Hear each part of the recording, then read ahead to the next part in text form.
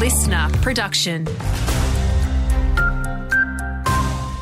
Hi, it's Dan Floak here. Court today for the driver charged over the Hunter Valley bus tragedy, which left 10 dead. Brett Barton's facing dozens of offences following the crash in Greta last year. He's currently out on bail. Detectives investigating the suspected murders of 3 Lake Macquarie teenagers over 40 years ago have now made an arrest over the alleged kidnapping of another girl.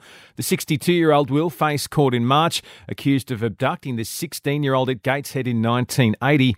He's currently serving time over a different matter. The Federal Transport and Infrastructure Minister's taking a never-say-never approach to the Glendale Transport Interchange. Work on the project has been grounded for years, which would see the creation of a new train station and a bridge over the rail line linking Cardiff and Glendale. It's not currently funded in Canberra's infrastructure pipeline, but Catherine King says that could change should more housing development be attracted to the area. We're working pretty closely with the New South Wales Government all the time about what are the new projects, the new investment that needs to be made, and obviously that is one project that we'll have discussions with. More demerit points could be wiped from licences as a scheme to reward safe drivers looks to be extended. The trial started at the beginning of last year, seeing a point scrubbed from the record of those who keep a clean record for a year. It was due to expire, but it's understood the state government wants the program to run for another year due to its success.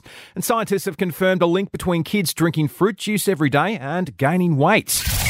Updating sport, Thanasi Kokkinakis showed nerves of steel to beat Sebastian Ofner in an epic 5-setter at the Australian Open. He went for broke with a huge second serve in the final set tiebreak.